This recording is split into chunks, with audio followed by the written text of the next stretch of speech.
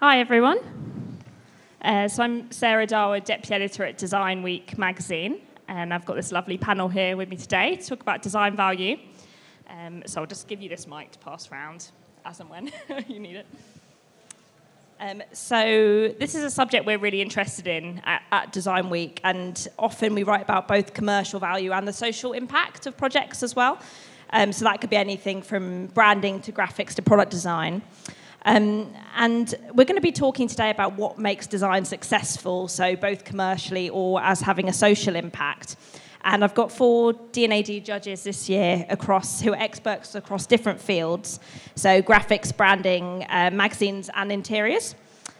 So we're, as well as talking about some of the standout work from this year's awards, we're also going to be looking at how their fields are changing and the factors that are making an impact on their field. So things like advancement of technology and consumers becoming more demanding as well.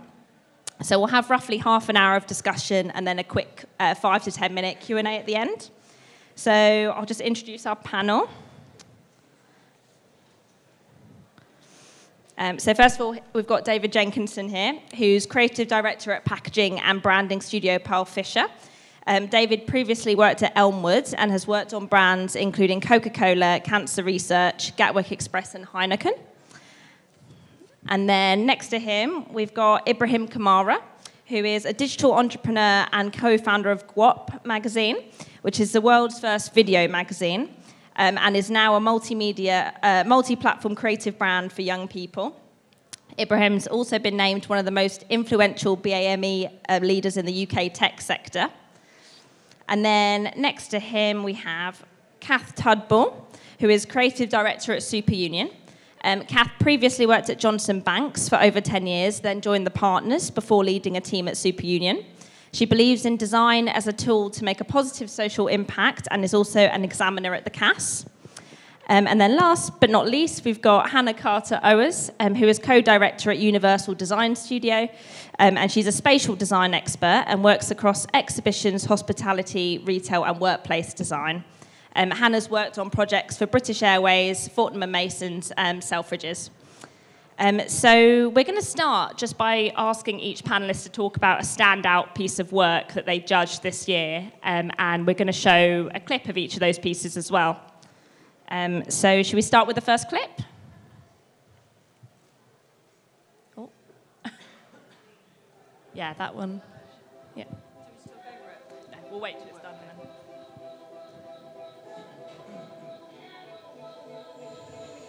Well, it's a first for the popular French clothing line, Lacoste. No, it's not right. Yeah. Sorry. Sorry about that. We'll get the first right clip up, which should be Not One More Newspaper, Ibrahim's clip. Oh, you've got it. Yeah, do you want to just hold it up? So, technical difficulties. Yeah, sorry about that. Yeah, let's take it back to tradition. Yeah. So, I'm going to be speaking about Not One More Newspaper. And what really stood out for me with this project is that it's got like magazine design on a newspaper. Usually, newspapers are quite boring and there's like a lot of text, and this didn't. So, we're going to open it up and go through it one by one. Yeah, it's there now. Nice. So the whole newspaper is all about gun violence and the gun violence epidemic in America right now. And I really enjoyed the fact that it's telling a story throughout the whole newspaper.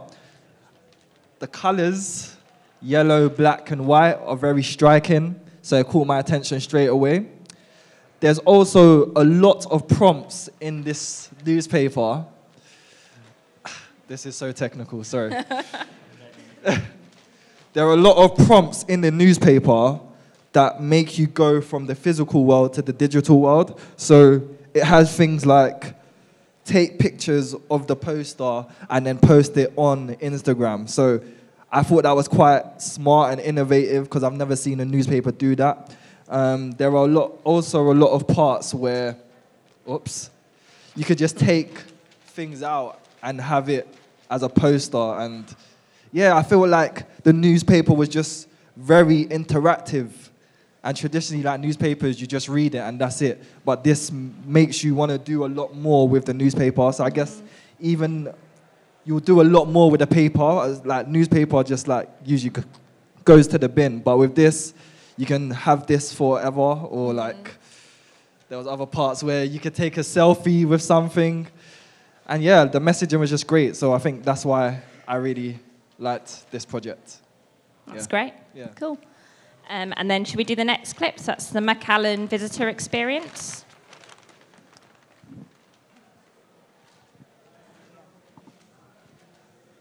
We'll just wait for it. Yeah.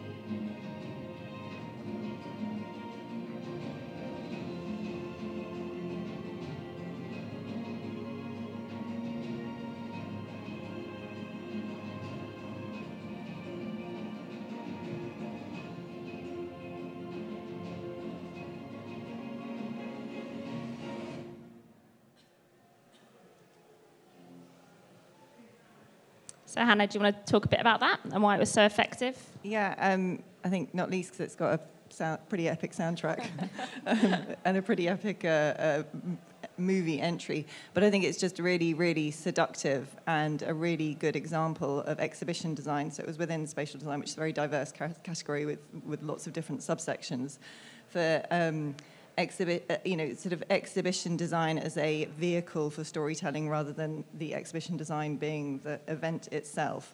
And it takes something really simple, which is the story of whiskey, and really sort of exploits it and explores it to create a really sort of immersive and engaging experience, which actually feels quite analog. And it's a really good mix of like art and craft and technology and science and theatre.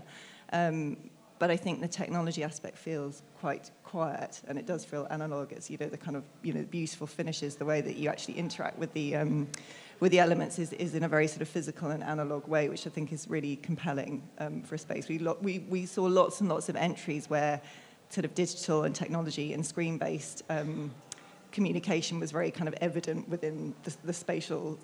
The spaces, whereas this is kind of all of the elements that come together to create great spatial experience. So lighting and sound and lots of moving parts, but a very kind of seamless journey or seamless experience. But just really, really beautiful, really well contextualized.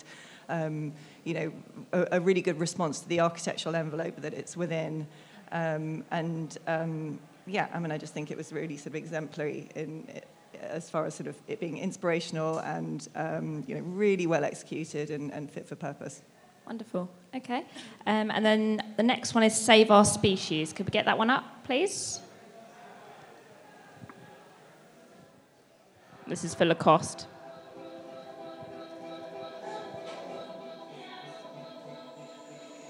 Well, it's a first for the popular French clothing line, Lacoste. And Lacoste is ditching its iconic crocodile logo to raise awareness for endangered species. The crocodile will be Arabian condor, the Sumatran tiger, and the Javan rhino. To show how endangered these animals really are, you guys, Lacoste will release the same amount of shirts as there are animals existing in the species. So, for example, the vaquita porpoise will only have 30 shirts on the market, while a certain type of iguana will have 450 shirts released. This is part of a 3-year partnership with the International Union for Conservation of Nature that is being called Save Our Species. This is a French clothing brand, Lacoste, that launched the campaign during Paris Fashion Week, and all of the shirts have since sold out.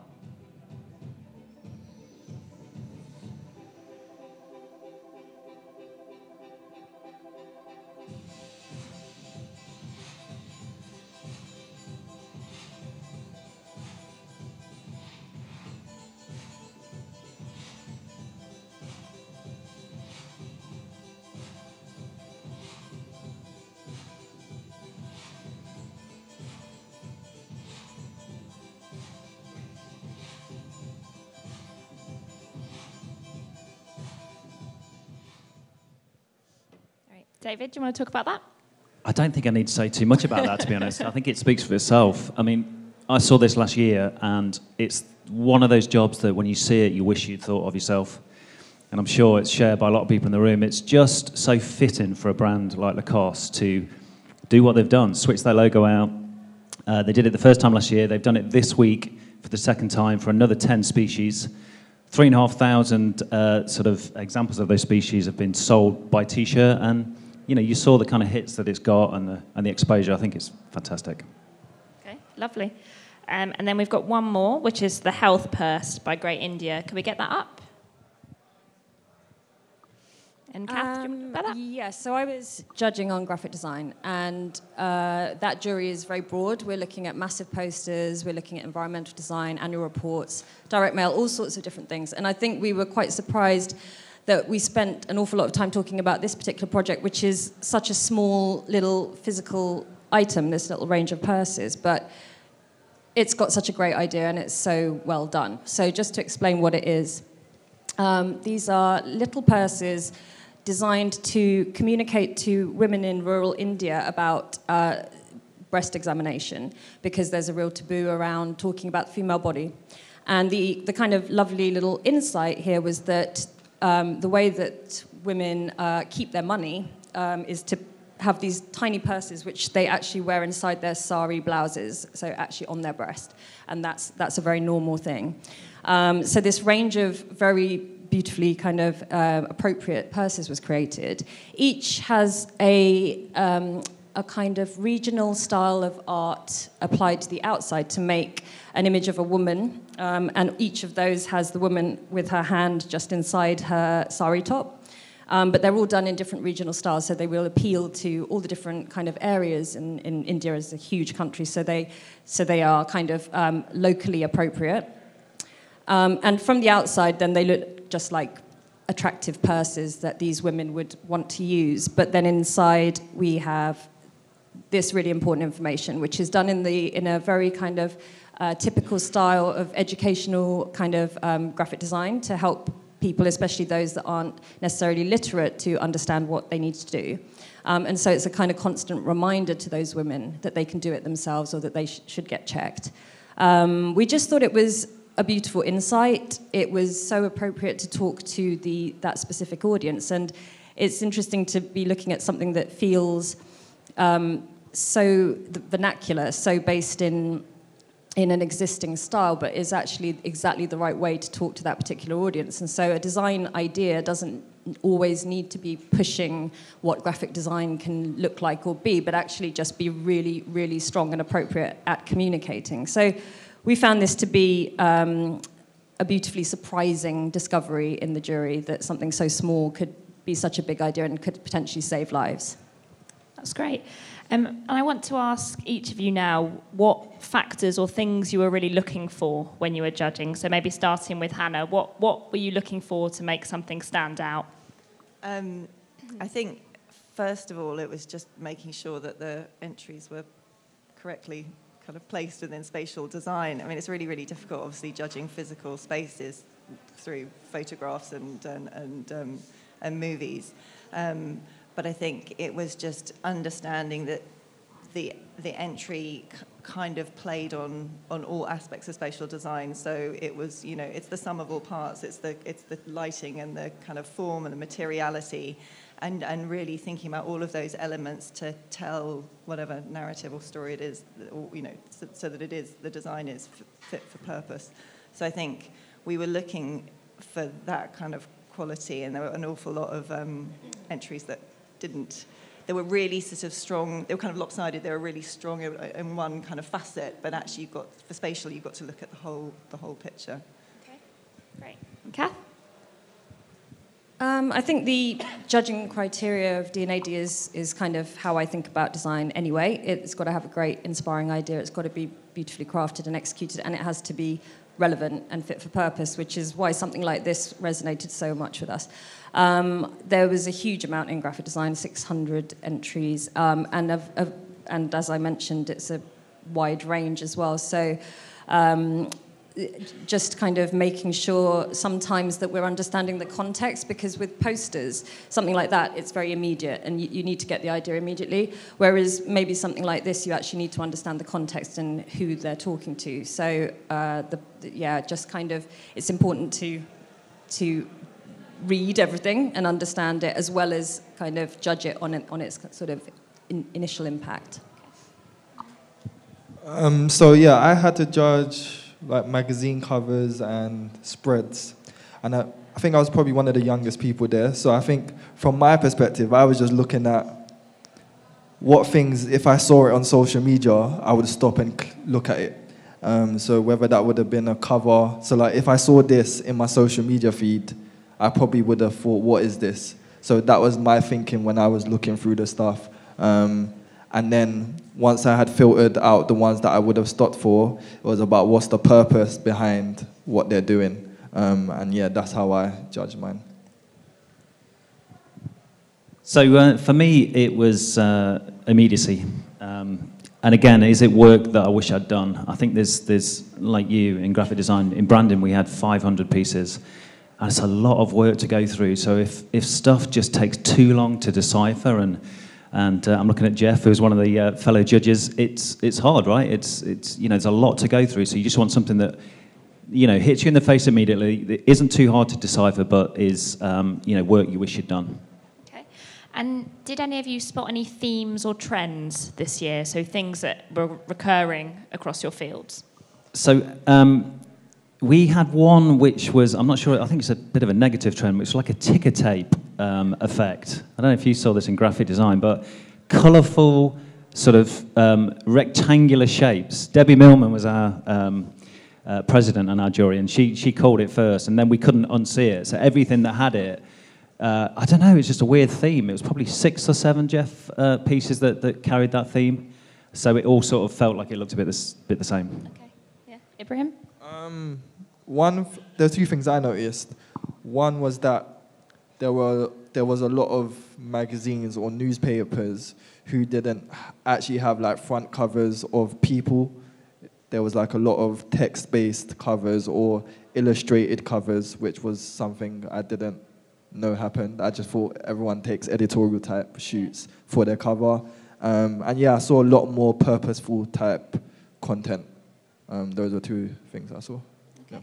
Yeah. I noticed a trend in annual reports, which isn't something that's usually necessarily the most interesting kind of category of material, but there was certainly some standout bits of work in that field where actually rethinking what the form of an annual report should be and making that really, really appropriate for the brand, and actually saying something about the purpose behind that brand. There were some really innovative kind of solutions there.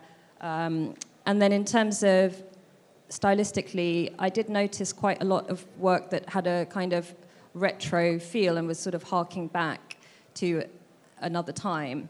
And I don't know whether that's something about the familiar and something that's a little more kind of, I don't know, it's sort of, rather than kind of pushing forward the aesthetic, I noticed a little bit of a harking back, and then maybe that's something to do with a comfort in things that are already familiar and recognizable, and a kind of human connection to the past, really. My category, spatial design, was really, really diverse, but a couple of things or themes stood out, which was socially conscious projects, and it sounds like from your choices that that's maybe something across the board.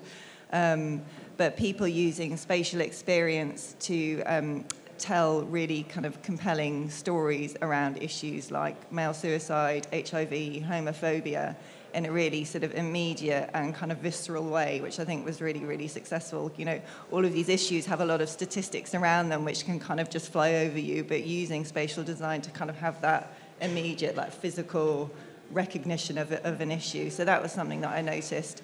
And then also digital and tech companies using analog and spatial physical experiences to reach audience and engage with people on a much more kind of human and immediate way, which was really interesting to see the kind of flip over between digital and physical. You know, I think that crossover between physical and digital is something we all talk about, but within spatial design, I still think it's like the unicorn. It's like the holy grail that no one's kind of got there yet, but it's sort of working towards that in really interesting ways. Okay. And moving on from that, I'd like to talk about factors that are affecting your individual industries. So maybe starting with you, Hannah. How do you feel the sort of death of the high street, or the impact that's happening to so many chains on the high street, is really affecting retail and interior designers? How can interior designers keep up with the sort of increased digitalisation of retail brands? I think it means that, I think it's really exciting, because I think it means that physical spaces that would be transactional, because it's where you go and just sell, you know, it's like the sale of goods, you know, are suddenly liberated, because you don't, you know, they are not workhorse spaces. And I think it's provoking lots of really, really interesting conversations about what space is for. Obviously, we're all human beings. We all need to interact with each other. I think the more of the functional day-to-day swaps over to kind of digital, the greater the need for kind of human interaction. And I think what you're saying is lots of kind of imaginative and creative opportunities for engaging in new ways. And that's not just retail, that's across hospitality and workspace, which I think is really, really exciting. I don't think it's time to be scared at all. Okay. And Ibrahim, do you want to talk about how the growth of online media and online platforms is affecting magazines? Because obviously your magazine is online, but also print as well. Yeah, I think if you're like traditional media, it can be problematic because you have to make that shift.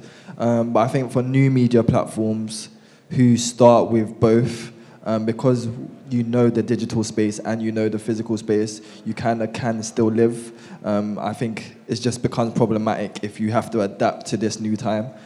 So, yeah, for magazines like ours, we still do fine in print because we done both at the very start, and we've integrated digital into our print. So we use augmented reality in our print, so it's not just any other print. So yeah, I think you just have to think innovative ways to still live in the print world, but obviously still do your digital stuff.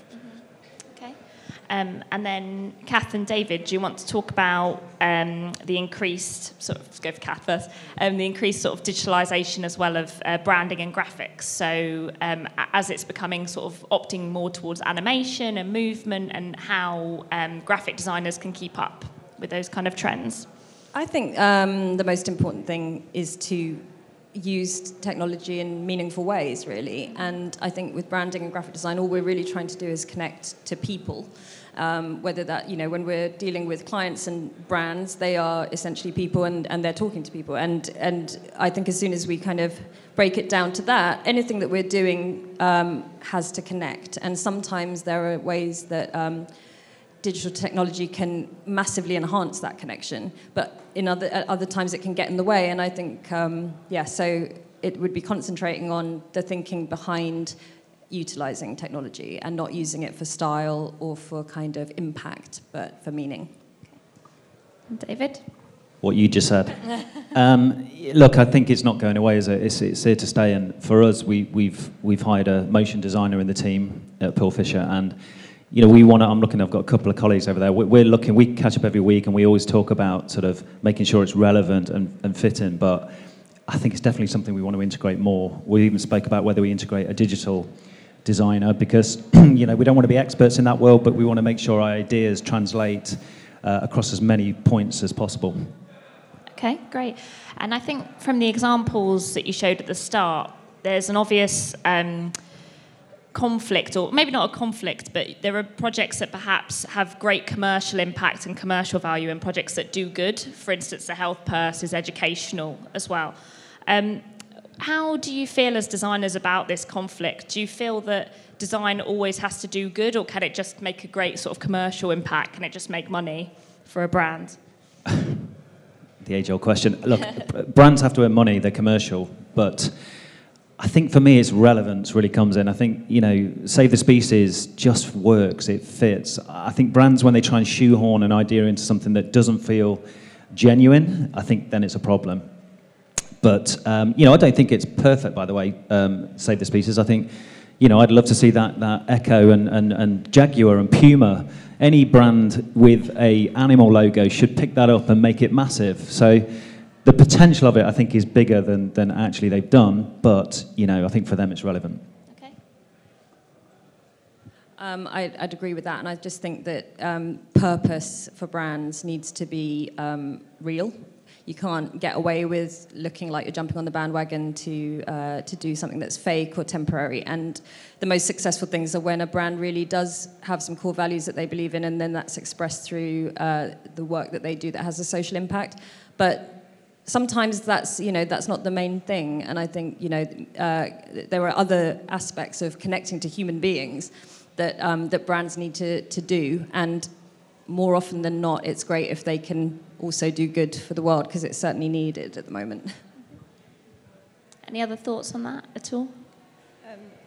Yeah, I mean, I think there's the conversation about design or projects or entities that are very obviously good they have a social purpose, but I think as designers, I think our clients everyone's got a responsibility to be conscious now more than ever with everything that you do. We really have to. I think everybody needs to feel that.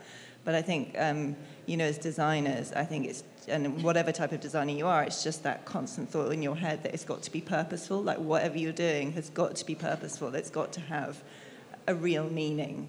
And we should all be striving to design for a better life, whatever it is that we're doing, or design that's purposes to make our lives better. So I do think we kind of, and that can be evident in obvious or less obvious ways. Creating spaces might just be about bringing people together, to sort of have a good time. That's really worthy. That makes certain people's lives better. But I do think at this point we've really got to kind of keep that in the forefront of our minds. I think I've got quite a different view. I think as any sort of creative, when you put your work out to the world, you kind of just want people to like it. So I don't think you have to make design work to be purposeful. You can just make design work because you want other people to think, oh yeah, you're sick. I think the whole purpose thing should only be embodied if that's in the actual company's DNA, and not something, like you said, that they're just jumping on. If it's something you're just jumping on to make money, I don't think you should do it. Yeah, that's just my thoughts on it. Okay. Yeah. And do any of you have any thoughts about the carbon footprint of the design work that you're doing? So, Hannah, you might be a good one to talk about this. So obviously you can make really impactful, effective retail experiences, but how do you sort of marry that up with thinking about the impact of the work, the carbon impact of the work? Yeah, no, it's a very preoccupying thing, and like every design festival I have to go to, this one's pretty lightweight. I just think, oh my god, what's the carbon footprint of like the Milan Furniture Fair and all of these things that we do, because they're championing our industry. But I think the industry's shifting. There's kind of absolutely lots of emphasis on making sure that the materials we use are as light as possible in terms of kind of environmental impacts and recycling. I think retail has shifted in some respects, but there is also that kind of pressure for newness and like temporary spaces and pop-up. And I think, and that does put a real pressure on maintaining some kind of, environmental kind of moral obligation. But I think, we always try and think about the full life cycle of projects and make sure that it's kind of like lifestyle, things can be reused, or accepting kind of found elements and found spaces. So I think there are lots of ways around it. But no, I mean, in terms of the construction industry is heavy in terms of environmental impact, and it's a space that can have, that we do need to kind of keep. I mean, there are lots of rules and regulations that kind of mean that we do, but it's definitely like a challenge that we constantly kind of come across and have to keep kind of striving to improve on. Okay. Has anyone else got thoughts on that? I mean, for us, it's top of mind all the time. In my team, we've got a materials specialist. We talk a lot about lightweighting, and no brand or client is perfect, but as long as they can do all they can do to just nudge the needle a bit. We definitely try and convince clients, but we're not going to sort of slap them around the head with it. It's it's in conversation. I think you just got to be conscious and mindful of it, and where possible, make some change. Even if it's small and incremental, it's good change. Okay, great. Kat? Yeah, just one thing I noticed when judging was that there's been a shift, I think, for everybody, that when you see a really overdone thing that's massive for no reason and has loads of elements and boxes and unnecessary stuff, what might have been like, visually stunning in the past is now just kind of pointless and wasteful, and it's kind of wrong. And I think that's now a natural feeling when you're looking at stuff that's wasteful. So I think that's a really good shift, that we're not just kind of excited by scale and complexity, but actually, do we need to do it like that? Ibrahim, did you have any thoughts? No? Okay. We're going to wrap up quite soon and then go to Q&A. So I'm just going to end by asking each of the panellists just to give a little bit of advice for designers in their fields about what they can be doing to create really impactful work in the next year or so, what's really at the forefront. So, Ibrahim, did you want to start?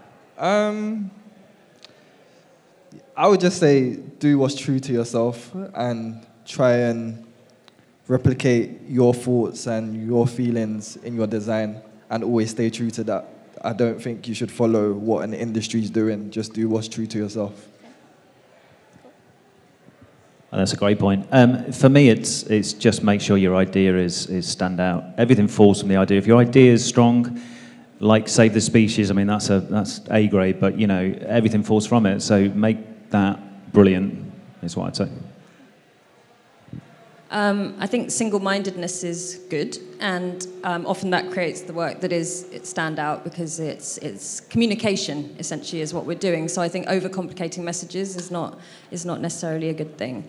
And I also think in terms of your references and your inspirations, don't just look to the design world. I mean, there is such a broad world of art and culture outside of that should be where you're constantly gaining inspiration rather than studying what the industry is doing.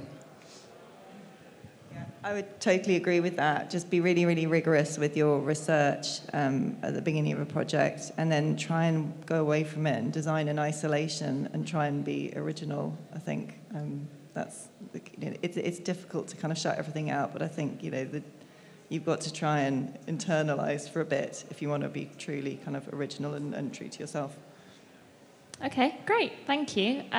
So we're going to open it up to Q&A now. Has anyone got any questions? Yeah.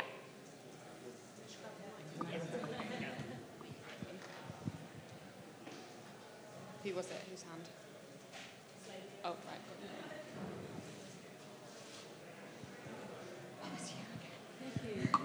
Sorry, I'm going to stand up, otherwise you don't see me. My name is Claudia. I'm coming from Tokyo, land of good design. And I had kind of two questions, and I might have missed a part of the conversation. One was that you were talking about immediacy and reacting to things as if they're in their social feed.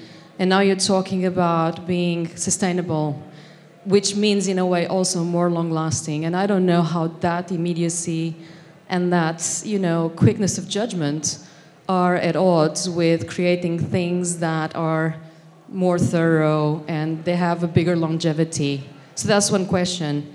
The other one is a perplexity I have, because I really love the Lacoste campaign. I just don't think it's very good for the purpose. I think it's a very good brand refresh that did a lot for Lacoste, I had no idea what the actual brand was behind it, their partner. I already forgot it because I've just not seen it on social media. All I see is the little logos going on and on. So while I think it's a really smart idea for a brand refresh, I think it's a really ungenerous idea for purpose. So I'd love to hear your thoughts on those two things. So maybe I'll take the Lacoste as that was mine. I actually don't think it's a brand refresh. I think it's a smart use of an asset, or actually almost a sacrifice of an asset to make a statement. Again, I agree with you. I don't think it had as much cut through as it could, but I think actually the intent of it, I hope, was genuine. It fits for that brand, and they could have done more with it, though. I totally agree with that. Anyone want to take the second question?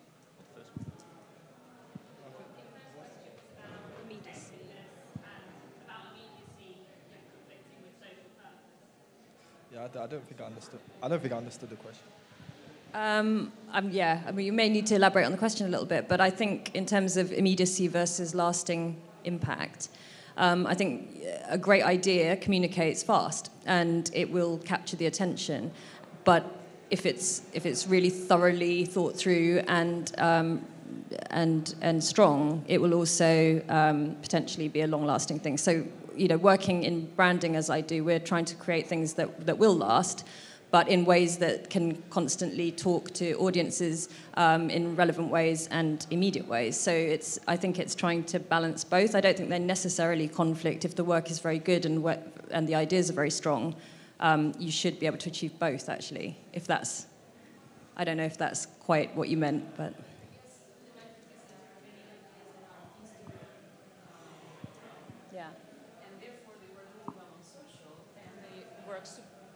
They work really well on... Sorry, I'll repeat. I think that there are many ideas that are Instagram prone. I worked a lot, for instance, with art exhibitions, and there's a lot of art that's made for Instagram. It's not particularly good, and it's not particularly well thought, but it works super well on a very immediate level of just, powerful visual impact. So I guess that's a question I have in terms of what kind of design are we looking for, and what we take out of different things in different places. One thing I would say is that it's all subjective. One thing might be good to one person and bad to another person, and good to one person and bad to another. I think things like this, regardless if this was on Instagram or in my hand, I would think, what is it? And I think it does its purpose. I think if the design does what it's meant to do, it's done what it's meant to do. All the extra stuff that we might want from it, it might not be what the designer wanted from it. So I don't think we can add all these extra stuff. This, let's say for this, it's there to make us think, not one more killing. When I saw it, that's what it done. Anything else is my opinion on what it should have done, not the designers. So I think that's my point of view on it. Feel that great design can sort of transcend mediums, as in if it's a great design on Instagram, it will also be a great design in print. And yeah. Sorry, David. I was just going to reinforce what you said. I don't think they're mutually exclusive, at least they shouldn't be. I think we, to some degree, have got a responsibility to find something that is true to the brand, that has longevity. It's not always the case, though. But yeah, I think that's partly something that we have to try and do. They're not something that are separate. Any other questions? Yeah. Did the purse that you showed, did they have the impact that it had actually in use? I think that's a really good point. We did look into that, and so the kind of health foundation that was behind this, it was rolled out across 4,000 villages, I think, something like that to start with. And so actually, I think there's huge scope for this, and it would be a real shame if it stopped at that. I think that it's a really lovely solution that should be rolled out much more, but I think it probably did start fairly small as something that was kind of handed out literally when they were kind of doing events to try and talk to women about breast cancer. So it's interesting because I think when you're judging stuff, obviously we don't know the people behind the projects, and we're trying to judge it purely on what's in front of us. But it's a really good point on social purpose projects, that you know it should be at scale if at all possible, rather than something that's a lovely idea that actually doesn't achieve what it could. And you know, sometimes things don't go as far as they ought to. And I would really hope that this goes far. I don't know all of the detail behind it because we were only given a certain amount of information as judges. But I think it's really important that things aren't done for PR purposes, and that they actually do, when it's a really strong idea, that it actually delivers its potential.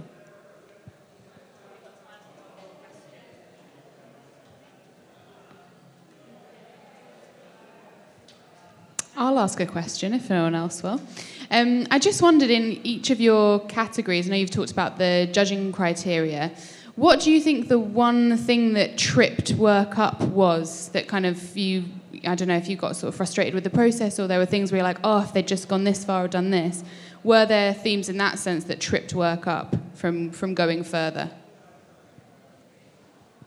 I suppose for spatial, which I think is quite a different category from most of the other ones at the D&AD, I think it was just, there were, like, spatial design is plural. It's where there was lots of kind of one-hit wonders where it's like it's branding in a space, or it's like, you know, graphics in a space, and it was not kind of properly contextualized within like a three-dimensional space. So I think it's just kind of having more rigor over the application and why you think, well, as an entry, why you think it's relevant for spatial design.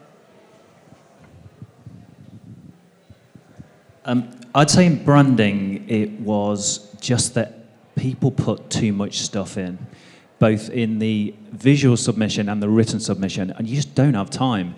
So if they were clearer about the things that cut through, so the immediacy point, stuff would actually make, you know, inroads much quicker. There's just too much stuff. There's hundreds and hundreds of pieces over 3 days. You just naturally get tired, and so be reductive, be single-minded to the point earlier, and, you know, strip stuff away.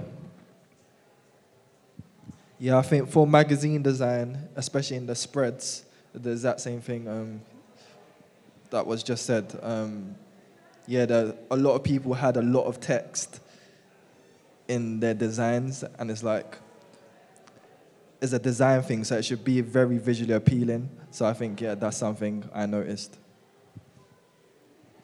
Yeah, I totally agree. I think when you're entering, there's a real desire to tell the full story, and you've done so much work and you want to explain it all and get it all in there, but it's kind of being a harsh critic to yourself of like, if I have 2 minutes to look at this thing, which is sometimes how long is spent in the online round of like, do I like it or not, that some great thinking could be lost if it's not properly presented, and that just means editing your images, being really clear, and definitely not writing too much. And I definitely do this every time I enter an awards. I write too much, and then I'm judging, and I'm like, oh my God, who's going to read that? And it's kind of, you know, I don't do it myself, and I should.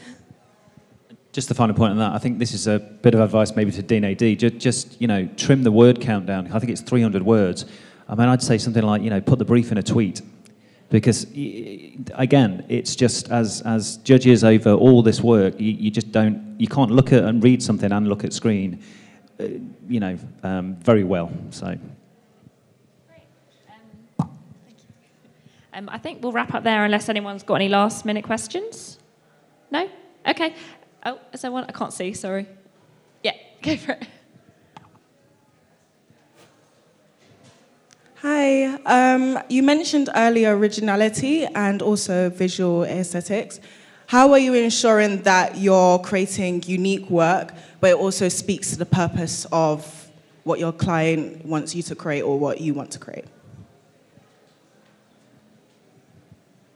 I think you mentioned earlier research, and actually, rather than just focusing, well, for me anyway, I think it varies, but rather than focusing on what you want to do or the kind of work that you'd like to put out, you focus on understanding the brief and understanding the challenge, and then trying to find your way to interpret that. And also my point earlier about not necessarily looking to the rest of design for your inspiration, but just to the wider world, and being true to the subject matter that you're dealing with. I think it is different for different kinds of design as well, and I think that there are some places where art direction and having a very particular aesthetic style is actually what a designer does, and that's what they're kind of putting out into the world, and it's quite expressive of their personality. But in other times, you're really trying to communicate something for somebody else, and therefore you need to kind of really get into their world and then find a different way of looking at it that maybe somebody's never done before. Yeah, we like so much of what I do is purely visual without words because it's spaces. But so often clients come to me with a Pinterest board and they're like, "This is what," they already have a preconceived idea of like, "This is what I like. This is what I think this is my vision," and it's loads of other people's visions all like smushed together. And so I can't, and then I see our kind of designers going off and doing more of the same. But I think if you can just try and like not look at visual stuff and actually like talk and write.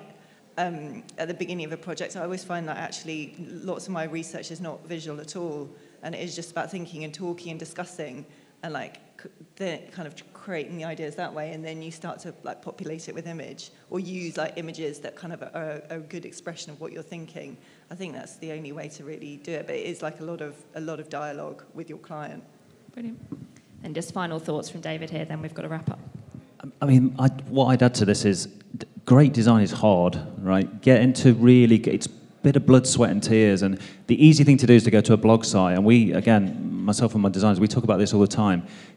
Know what's out there and then put it away and ignore it and go and do something that is actually different. I think you mentioned getting out the studio, go and consume things that are not in that world that will spin you into a different direction, and make sure it's, you're immersed and it's clear on the brief, and then off you go. Great. All right. Thank you so much to our panellists.